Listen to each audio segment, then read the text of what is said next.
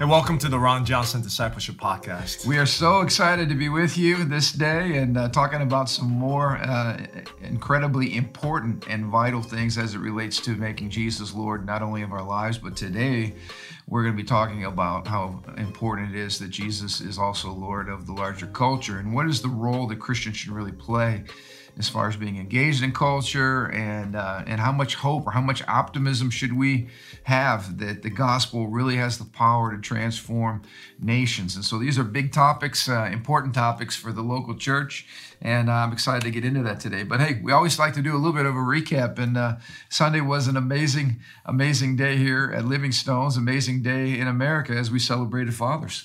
Yeah, we at Living Stones definitely believe in fathers. Family is a core value of protecting family, enriching family. Healthy family is a core value for us here at Living Stones Church. I just want to interject. My dad was a smart man. Of course, that goes without saying.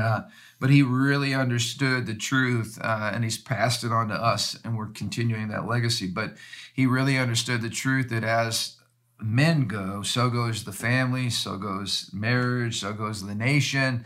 You know, when men are not strong and men are not godly and men are not laying down their lives for their wives, for their kids, when men are selfish, when men are lazy, when men aren't after God, it's a disaster, not just personally, but for marriage, for family, for the nation. So I add to that, we would kind of distill a lot of social ills and just the tragedies and traumas in our society to fatherlessness. Yeah, our society misses the obvious every year. You know, we deal with the problems in the inner city, the problems in our nation, the problems with violence, the problems with education problems. Yeah, it's a big one. Yeah, all the behavioral problems and the obvious answer to all of this is to deal with the problem of fatherlessness. Of course, as soon as you bring that up, now you're, a racist, you're a bigot, you're everything else. It's as obvious as the nose on your face that especially young men. And young men, I don't want to say even just young men, children need a father. Ladies too. But especially the ones creating or responsible for all the violence are generally young men, 18 to 25-year-olds that many of them are fatherless. And so we continue to deal with symptoms instead of dealing with the root cause. We deal with things like we call it gun violence, but guns don't commit violence. People commit violence. They use guns, but if you take away their guns, they'll use any other form of tool necessary to be violent. Violence is something that comes out of the human heart. And until we deal with the breakdown of the family, we're not going to see the transformation. So anyway, it was great for me. I had, of course, my son got married on the Friday before, and that was a great celebration of Christ-centered, godly marriage. And we're excited to launch another one from the nest and get him on with 4 down. Yeah, 4 down, 4 to go.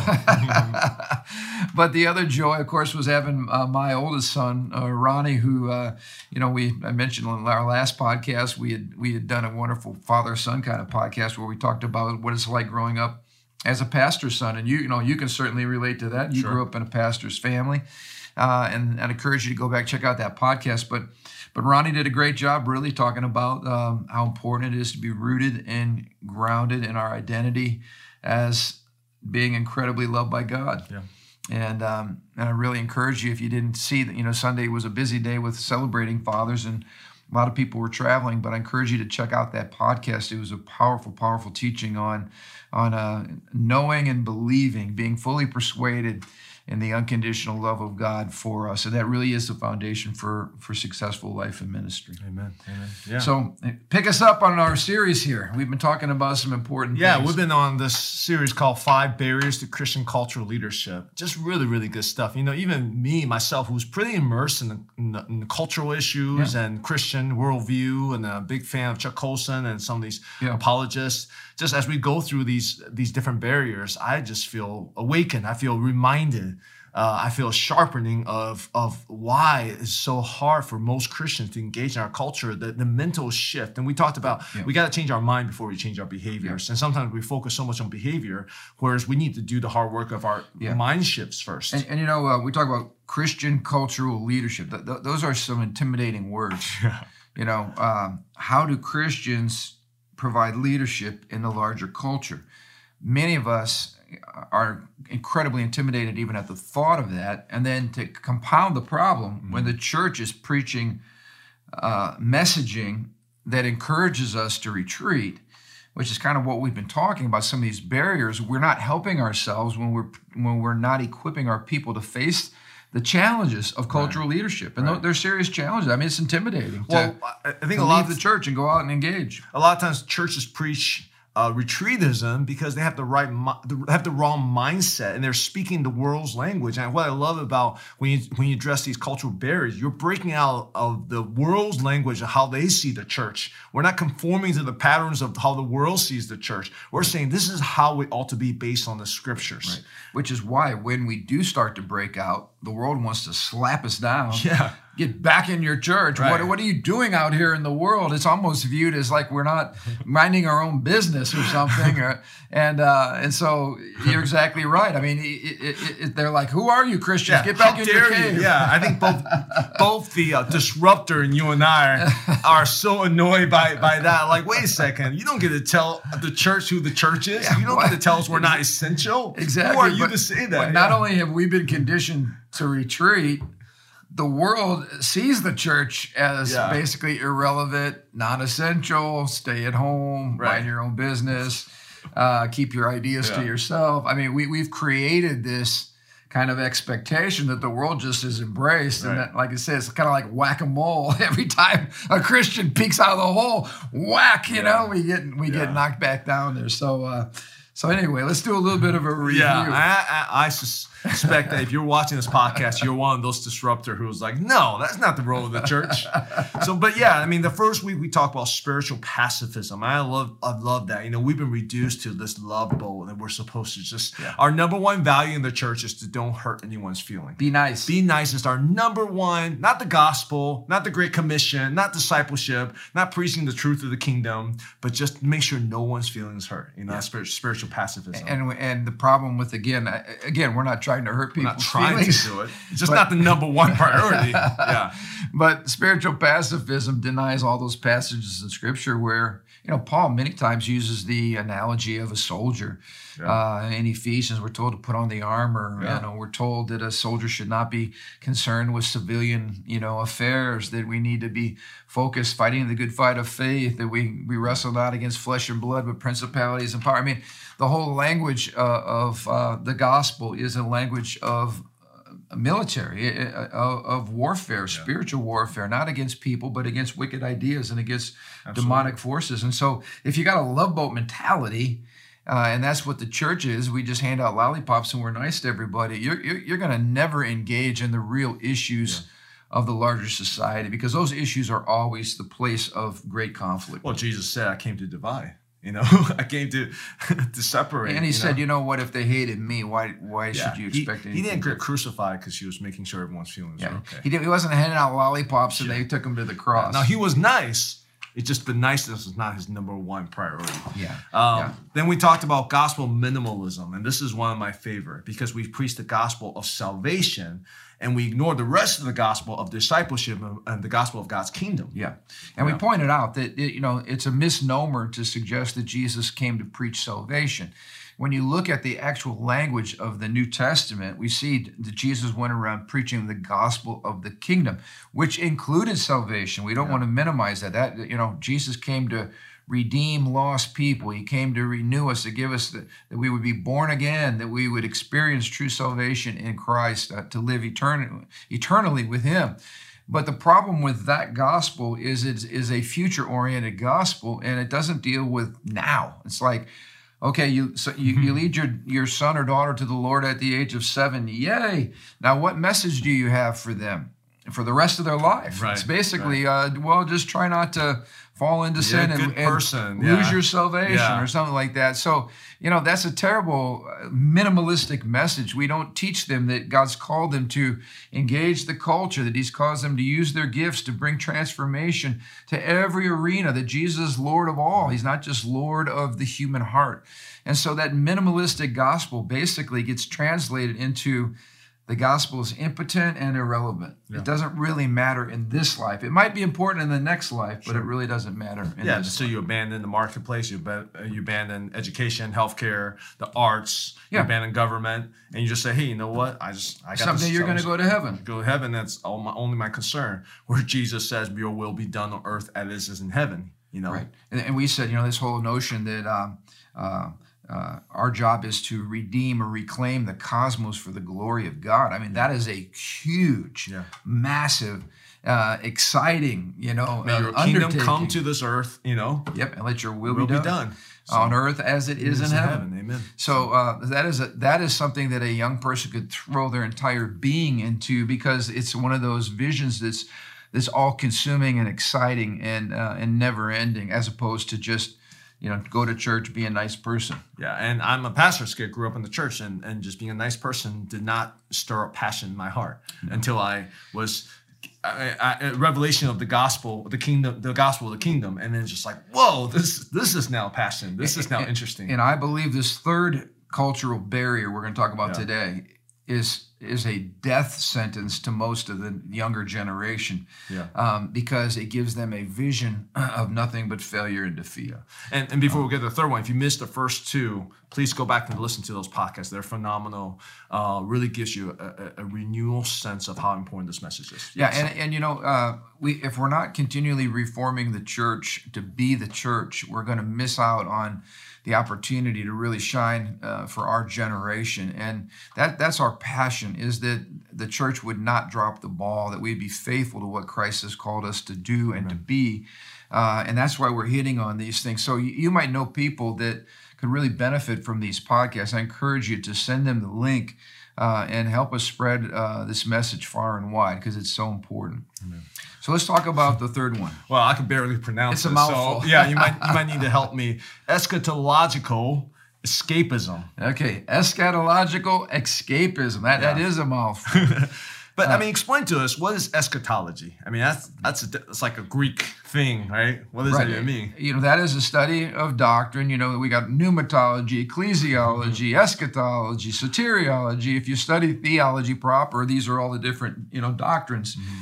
Eschatology deals with a study of the last things. And so when we look at the scripture and we look at the last days, or what's leading up to the second coming of Jesus, to the triumphant return, of Christ, to redeem planet Earth fully and to set up his kingdom, we get into a view of the last days. And how many of you can figure this out? It doesn't take a rocket scientist. If your view of the last days is largely pessimistic and negative, it's going to produce a certain outcome in the church. Yeah. If your view of the last days is full of hope and full of victory and full of overcoming and a vision of transformation, you're going to have a church that's full of faith and that's moving forward and actively engaging the culture. And so our understanding of the last days is critical to our success in cultural leadership, or our complete avoidance of any kind of cultural leadership. Absolutely. Whether we like it or not, our theology, our mindset of the last day will absolutely affect our present. Whether we like it or not, it will affect absolutely. us. Even subtly. In fact, I hope some of you connect the dots, even as we're doing this podcast, to realize, oh, wow, maybe this is one of the reasons why I've been hesitant to get involved or pessimistic. Because here's the reality, and we're not going to get into all the nuances of all the eschatological viewpoints and theories and so forth and so on. We could spend the next year getting into that. But let me just say that the most common end-time scenario that's being preached in the church today is really one of defeat, despair, hopelessness. It's a view that things are going to continue to get worse, that the church and the gospel ultimately right here, right now, is going to fail, that the church is going to be on a kind of a gradual slide into total apostasy. Mm-hmm. Will anybody have faith when Christ returns? That kind of an understanding of the world. And when you hear this, it's like, oh my gosh, we're going to go from bad to worse. Things are, as we get closer to the return of Christ, things are going to get so dark, so gloomy, so hopeless, that we're literally going to be like that old hymn, hold the fort till Jesus comes. like we're going to be this little remnant of people. We're going to be hiding in our closet, hiding in our bunker. We probably won't be hiding up in our churches because they'll probably all be burned down. Right. And we won't even have church. We'll be like a little life group, but we'll meet in my living room secretly. Yeah. And we'll just be trying to hold on. Waiting for the rapture to come. Waiting for the rapture. It's very much rapture focused. But here's the deal. We all believe that when Christ returns, we win. Yeah. That's not the question. The question is, what about right here, right now? Yeah. What will the gospel win right here, right now? In other words, should we have a vision for a victorious church, or should we have a vision for a church that's going to continue to grow weaker and weaker and have less and less of an influence? Yeah, exactly. That's an important question. Absolutely. And so many people believe that right now the devil is in charge of planet Earth, and that we're just sitting around waiting for the Antichrist to show up. In fact, I always challenge people, do you have a vision for leading, or do you have a vision for leaving? Many people are so rapture focused, they got their bags packed. It's like, all dressed up, nowhere to go. I got my bag, my suitcase packed. I'm just waiting for I'm heaven ready. Yeah. And I'm just waiting. Well, what are you waiting for? Well, I'm waiting for all these terrible things that I think the Bible is predicting or promising. I'm waiting for all these terrible things to happen so that we can get out of here. Well, when you have that mentality, what are the practical impacts of that mentality? Well, yeah. So let's get real practical. So you're raising young children, right? I have grandchildren, and I still have a few kids in school. Are you going to have a passion for Christ-centered education? Right. Or are you just going to say, oh man, it's all going to hell, and look at what's happening to the public schools, and let's just pull our kids out of everything. And again, hear me, I believe in homeschooling, and I believe in Christian education. My kids and all that stuff, right? We need to instill a Christ-centered worldview, but the why is so important. Right. For instance, I would never advocate a parent who's homeschooling because they're afraid to send their kids out into the real world. Right. I mean, that fear should never be our motivation for anything. Right. Wisdom. Now, if your motivation is, I want my kids to get a really, really solid education that is rooted in Jesus. So they can go out and be sent out to the world. So they're equipped. Equipped, right. Not so they can hide. Right. Or they can escape. Or I'm afraid to send my kids out into the real world. The devil should be afraid of your kids going out into the real world. Absolutely. Are you kidding me? Right. That's why we raise up godly kids, not so they can be afraid, but that we can put fear in the hearts of the enemy. But this is exactly the tension point I'm talking about. Absolutely. And when you raise your kid, what mentality are you imparting to your kids? Are your kids fearful and they're retreatism? They want to hide. They're building their own bunkers now. Or are you raising a world-changing kid who's going to go into the marketplace, go into the education realm, or go into the hospital or healthcare and reform culture and bring the kingdom of God into wherever they're at and called to Absolutely. do? And that's a completely different mindset and completely different motivation. If you believe, as one famous preacher preached, he basically said, look, the Titanic is sinking. We know the Titanic is sinking.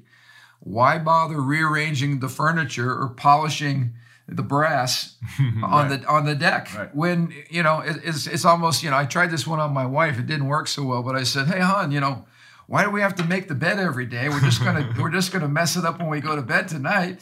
It didn't work well because you know what? She's like, no.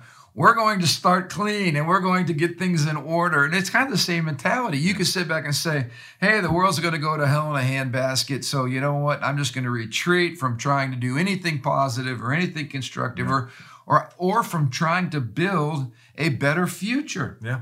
And let me just ask you this question. Why would any young person go back to your youth? You're 18 years old. Your whole life's ahead of you, your whole future.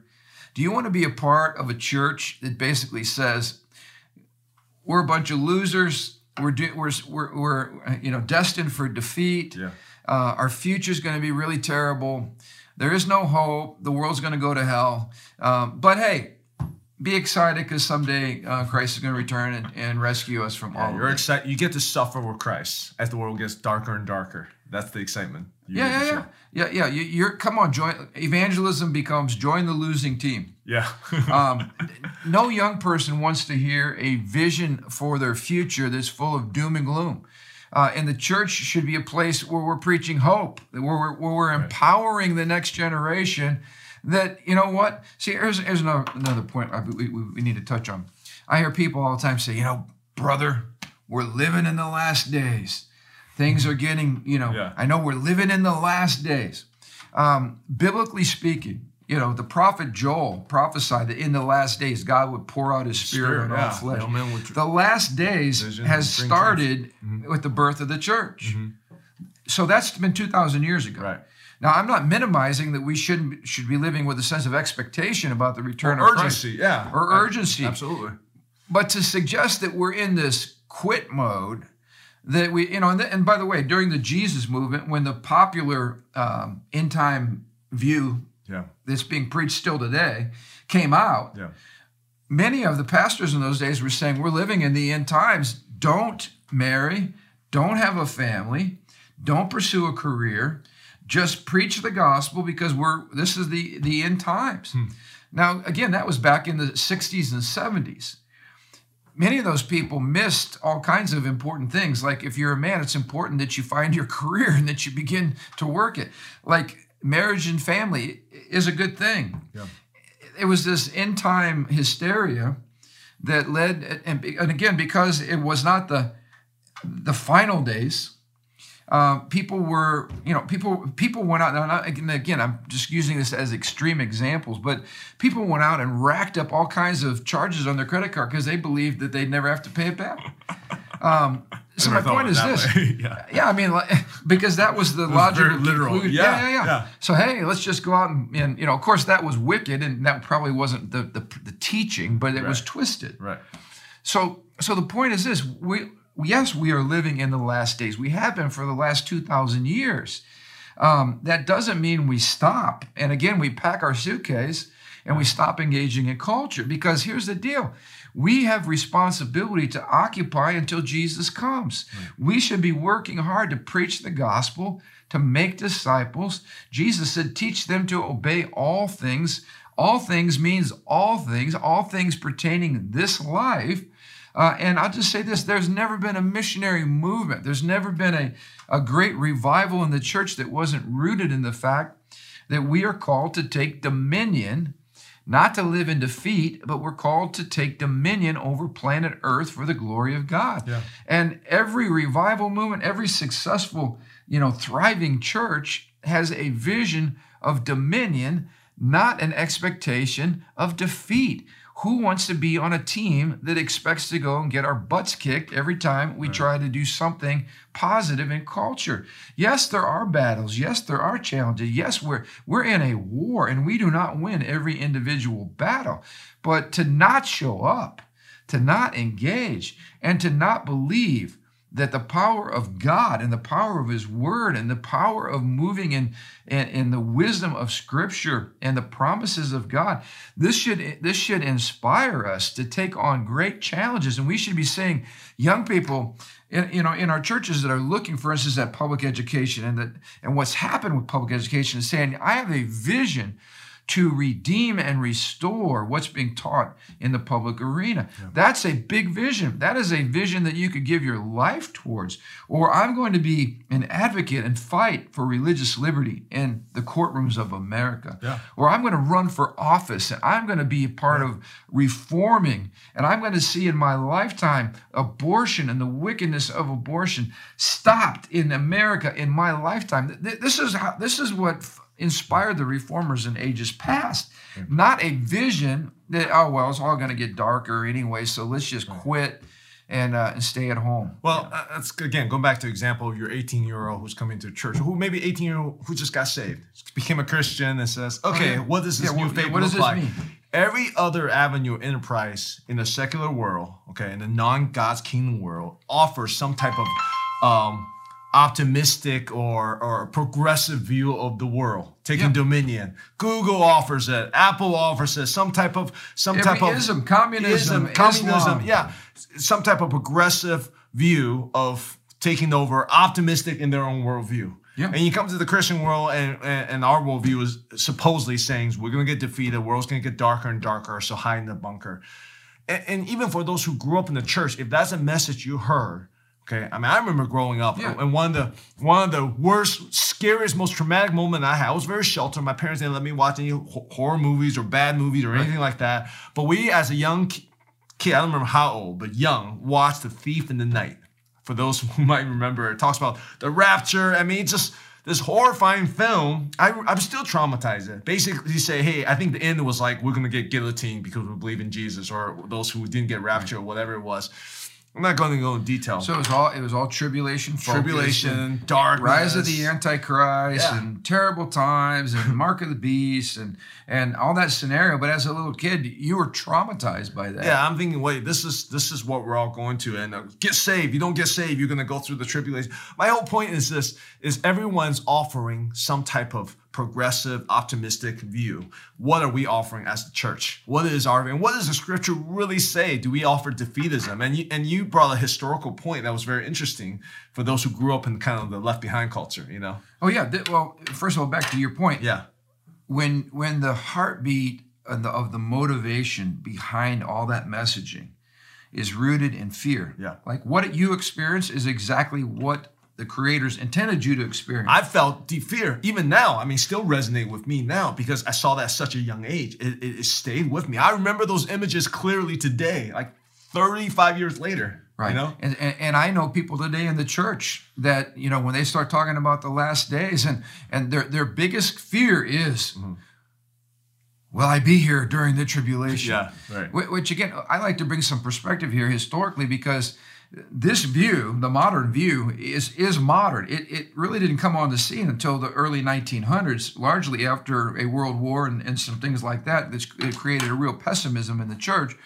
But the historical view of the church regarding the last days is not a view of despair, defeat, pessimism. It was a view of victory. I'm going to give you just one quote. This is Charles Spurgeon, but this is very common view of people throughout history who have preached in a victorious church for whom the gates of hell could not prevail against the church. This is what Spurgeon said. I myself believe that King Jesus will reign and the idols be utterly abolished. But I expect the same power which turned the world upside down once will still continue to do it. The Holy Ghost would never suffer the imputation to rest upon his holy name that he was not able to convert the world. Now, two things I want to touch on. First of all, I think we have an impotent church because we have an escapist theology. Mm-hmm. We're looking to leave instead of to lead. But secondly, I believe we have an impotent church because we've neglected the outpouring of the Holy Spirit and the baptism of the Holy Spirit when the church was birthed in Jerusalem, the very place where Jesus was crucified. I mean, this is talk about being the epicenter of hell itself. This is the place where Jesus Christ was beaten beyond recognition, nailed to a cross, and crucified. The disciples, as we know, scattered when Jesus needed them most. But this was the very place where Peter now is baptized in the Holy Spirit, and he stands up with great boldness right in the center of the marketplace. Yeah. And he says, you have crucified the Messiah. But this man you crucified, Jesus, God exalted him from the dead. And now I'm preaching salvation through his name, that you too can find eternal life through Jesus Christ. Jesus Christ, here's the message of the early church. Jesus Christ is Lord of all. Jesus Christ conquered death. And now the Holy Spirit comes. Joel chapter 2, the promise of the last days.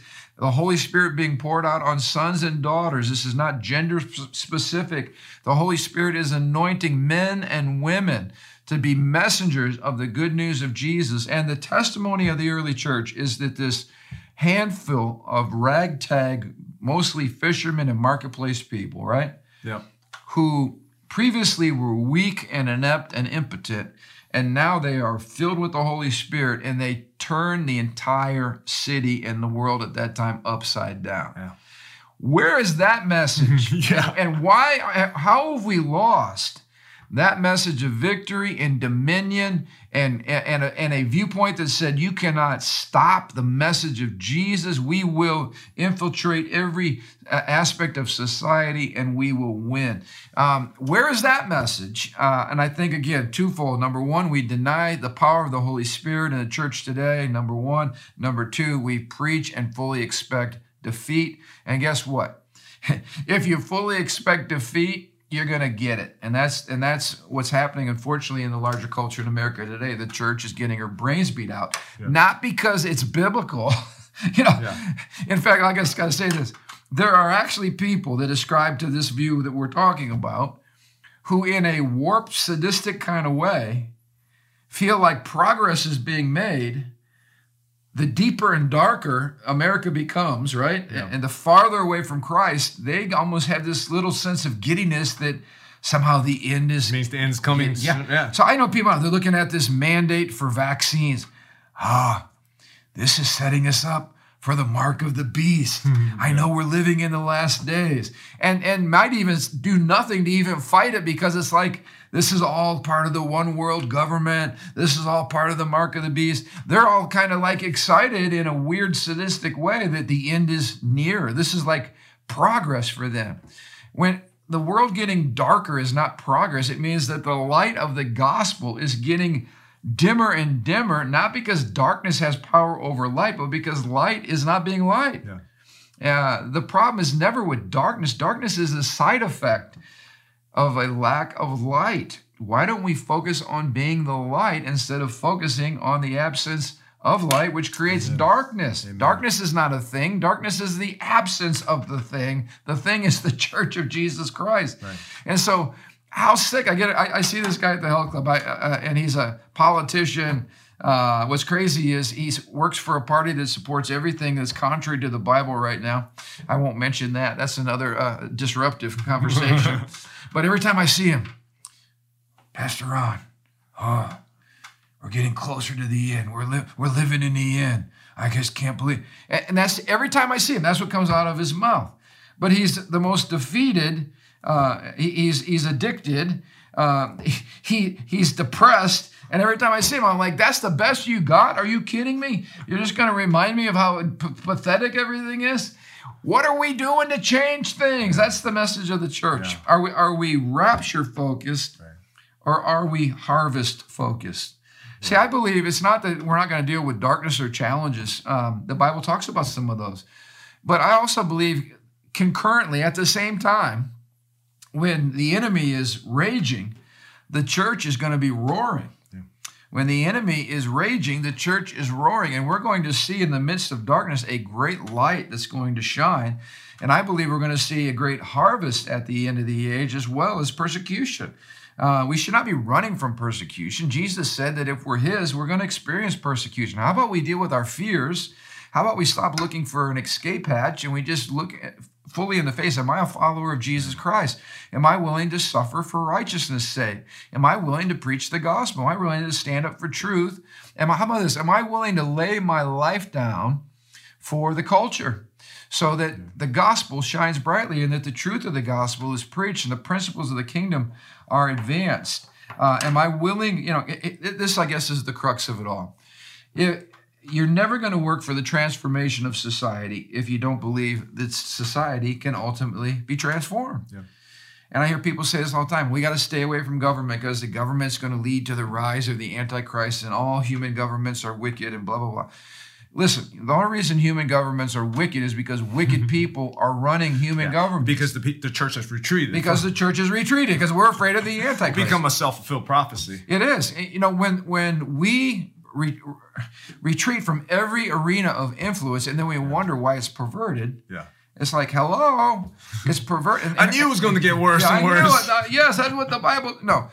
Listen, we should be ashamed of ourselves if under our watch the world goes to hell.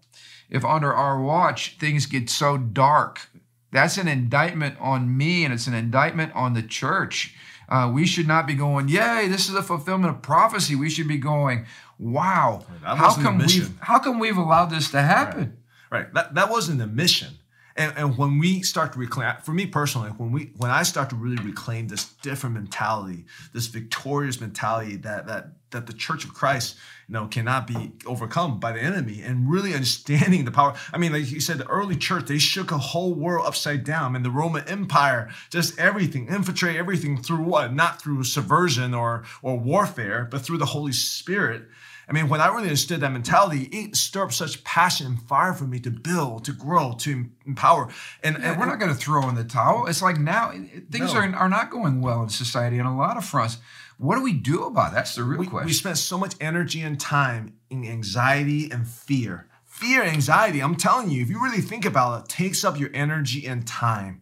You worry about things you cannot control, the things that you think is inevitable anyway, and you're fearful. It sucks life out of you. But when you have a complete different mentality, there's new passion, there's new desires, there's new hunger for the things of God, pursuing God, because there's optimism, there's hope for us to build, for us to grow. Now we can change the culture. You said a good word there, hope.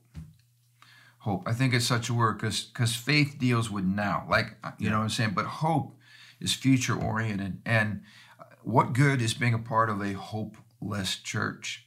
I mean, we are the hope of the world. Yeah. And what kind of message are we preaching to our younger generation when we tell them that the world is hopeless? Yeah. Everything else is offering opportunities, but the church, there's nothing here. Yeah, they need an exciting vision of a future that could be if they will give themselves fully to it. And we're not being delusional.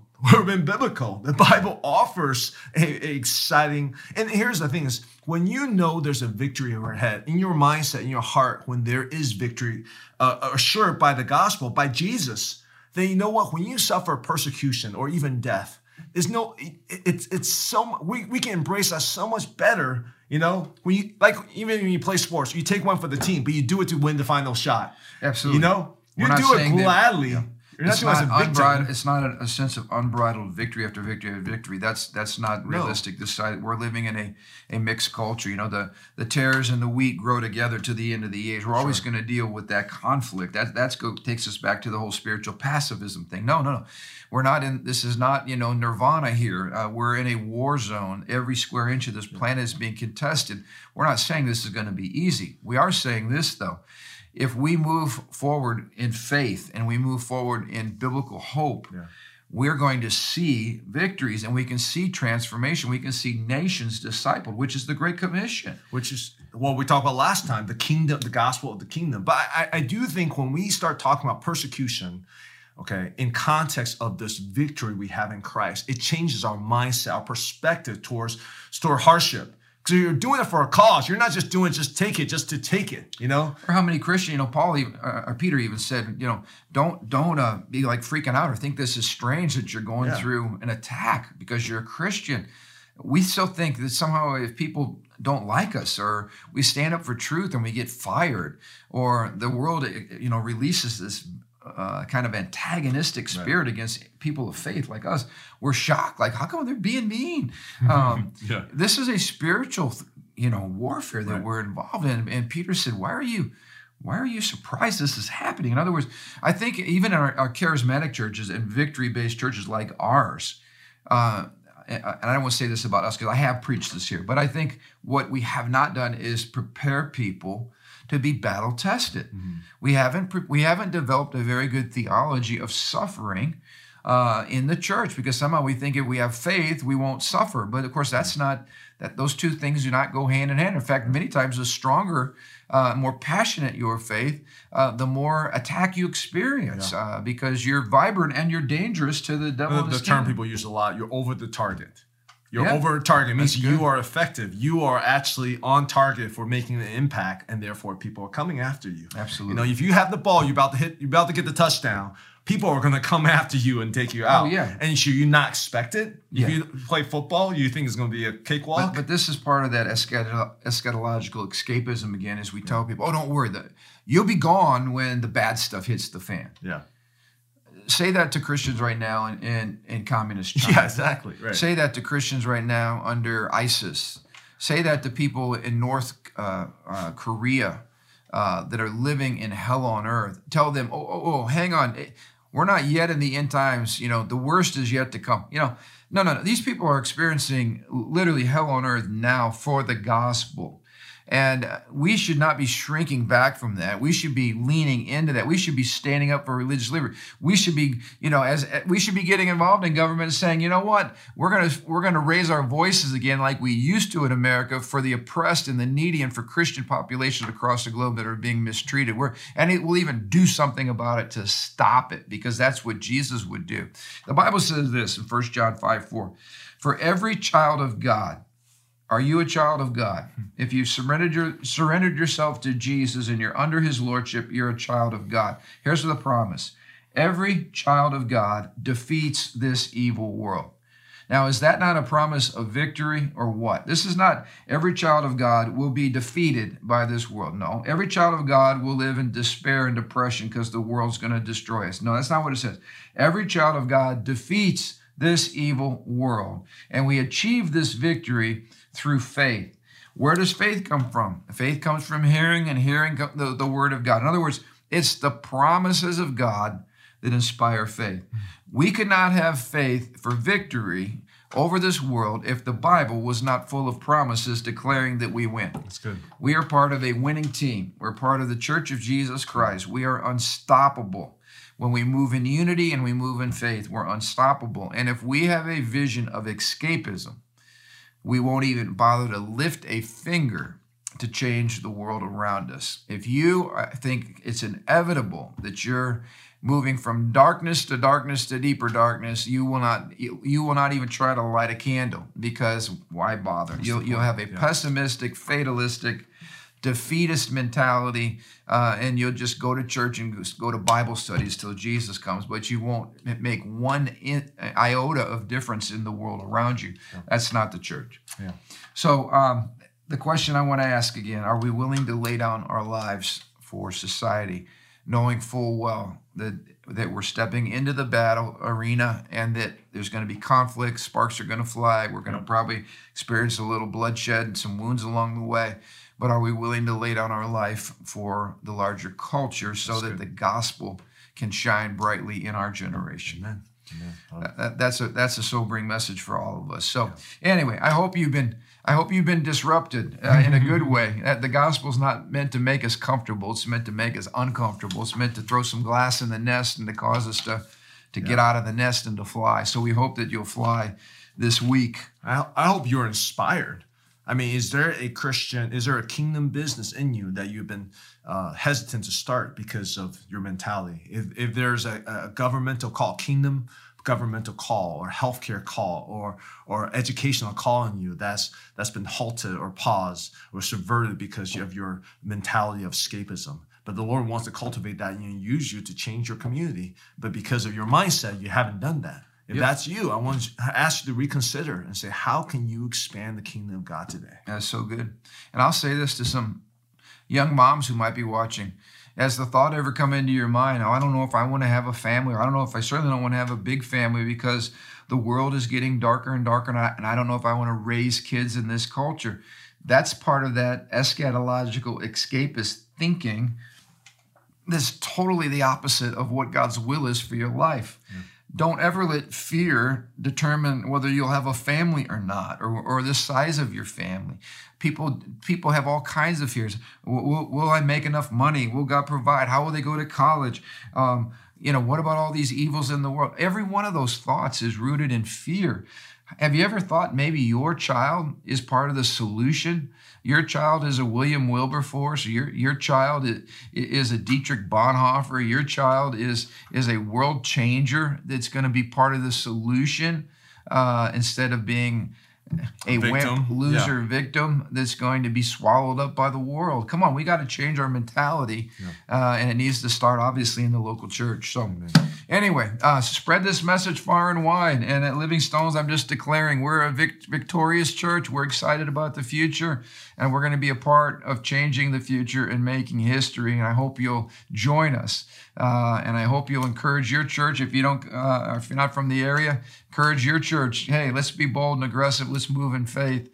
This is the victory that overcomes the world, even our faith. So be strong in the Lord and in the power of his might. And we just pray you have an amazing week, and that some of the thoughts from this podcast would stimulate you as you think about what is your future in this present world. All right, we love you. Thanks for tuning in. We always appreciate your comments and love to hear from your heart. All right, have a great week, and we'll catch up with you next week.